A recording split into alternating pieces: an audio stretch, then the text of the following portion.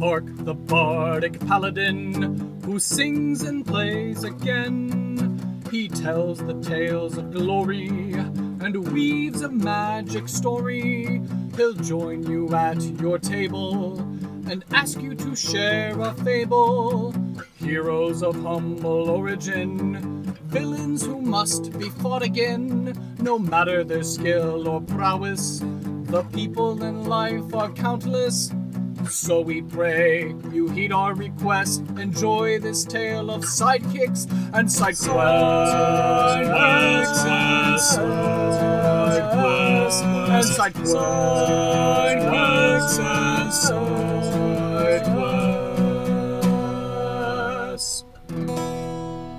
Episode 17, The Creation of Elves and Gnomes.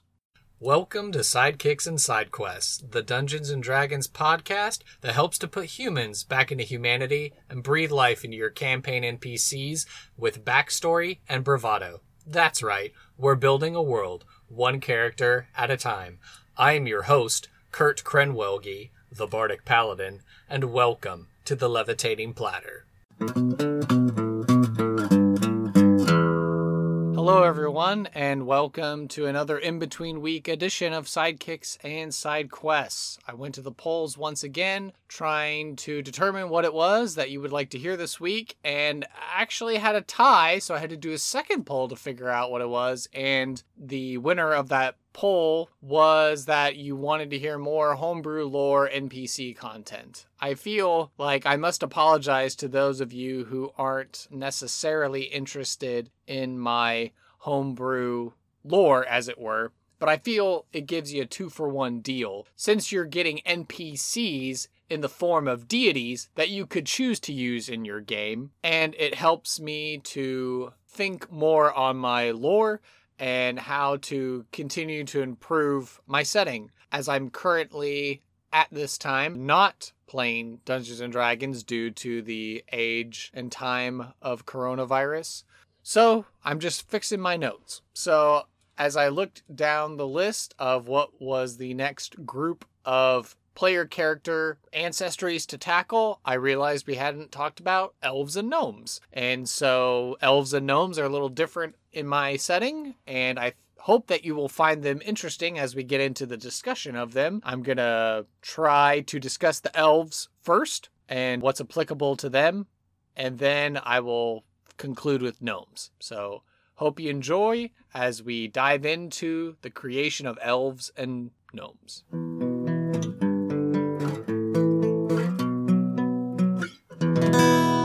The elves.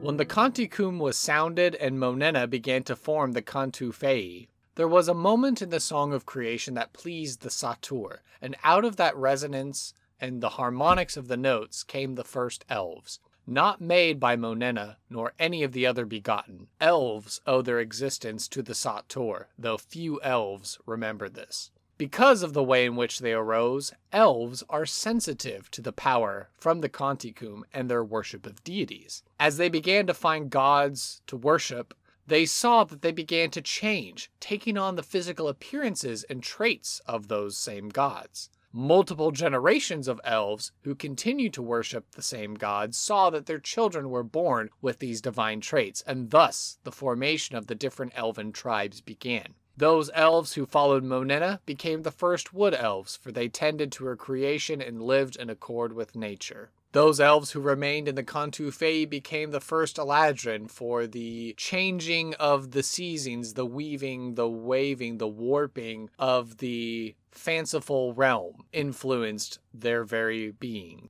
Those who turned to the moon goddess Orbissa became the first moon elves and would see themselves made to imitate the moon goddess and their looks and their style and their architecture. And those who turned to the sun god Hedos became the first sun elves, as they took on a regal appearance and were made as magnificent as the sun itself. At the Caesarea, those who listened to Golnar became the first drow, or dark elves. To this day, Elves can be found worshipping any number of deities, and there are even rumors that communities of earthen or fire elves exist, but those gods who made them died during the Caesura. The same malleability that first formed the major tribes still allows for individual elves to take on unique features and traits based on their piety with the deity of their choosing.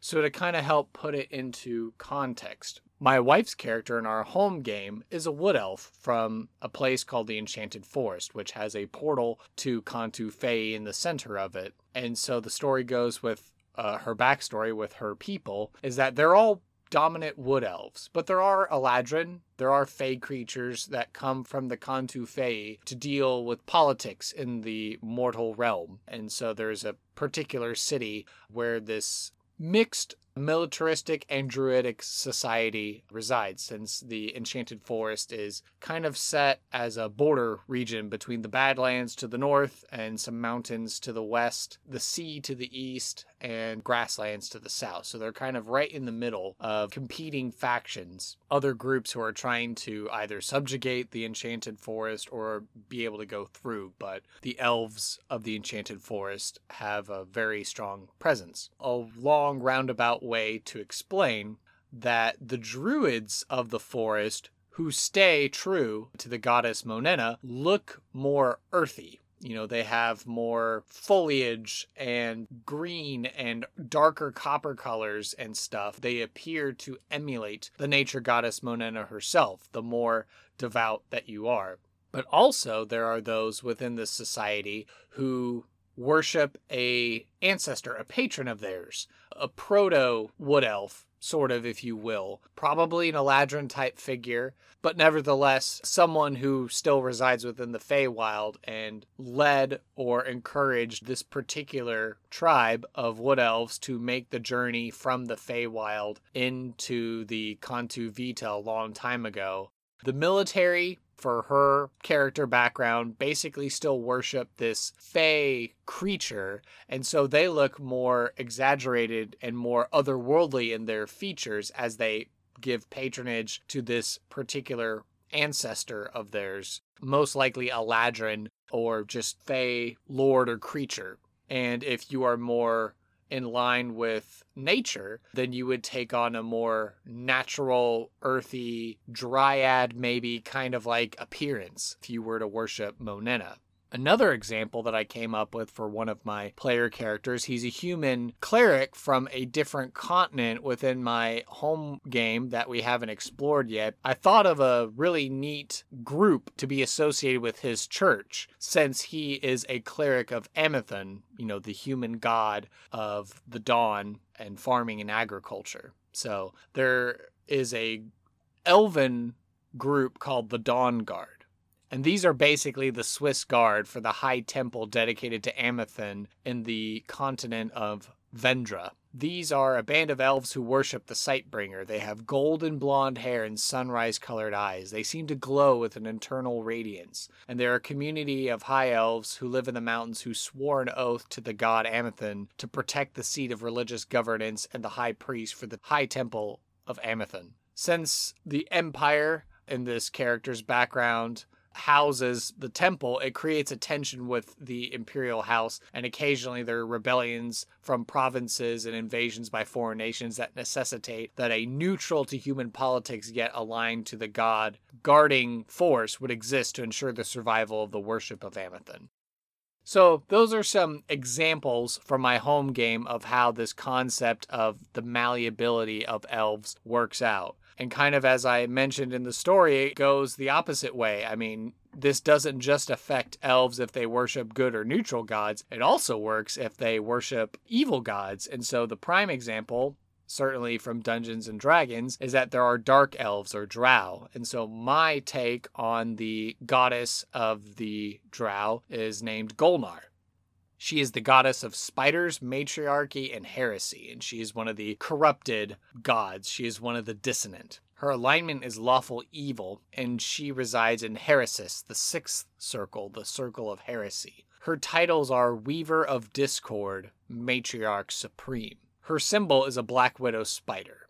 The story of Golnar is that she was the first ancient elf to embrace darkness and chaos at the Caesara and ascend to corrupted godhood. She appears as a beautiful and powerful female, but has spider eyes and mandibles for a mouth with razor-sharp teeth, and her lower half is all a gigantic black widow spider. She has acidic saliva and a poison and paralyzing stinger. She is enchanting and terrifying. She hatches monstrous spider creatures and demons from her back by feeding on the souls in her circle, the sixth circle of hell, the circle of heresy.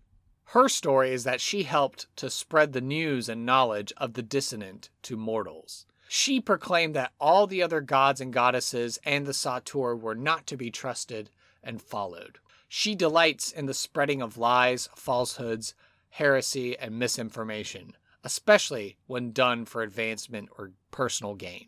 She believes that goddesses are superior to gods, and therefore she views herself first among her equals, though she does fear the power that Uzrasha wields, since Uzrasha began the Caesara. She delights in bringing down men and subjugating them. She encourages backstabbing and betrayal. She would gladly kill any other goddess or god if it meant that she could gain more power. She enjoys her playthings, aka the Drow, and anyone else who would pay her homage. She led the elven ancestors who became the Drow into the Underdark, where they would worship her, and through their generations of worshiping her, they changed and permanently gained the racial abilities and limitations that Drow have. So this means that Drow will always stay Drow, but those who apostatize from Golnar can still reflect the qualities of those other gods. She hates when men are better, or she hates male gods, and she seeks to have punished those who rebuke her greatness or flaunt or boast of their own merits or powers that she brought about. So there you go. That is the explanation of elves in my setting. Again, they were created out of the act of creation, and because of this, they have malleability.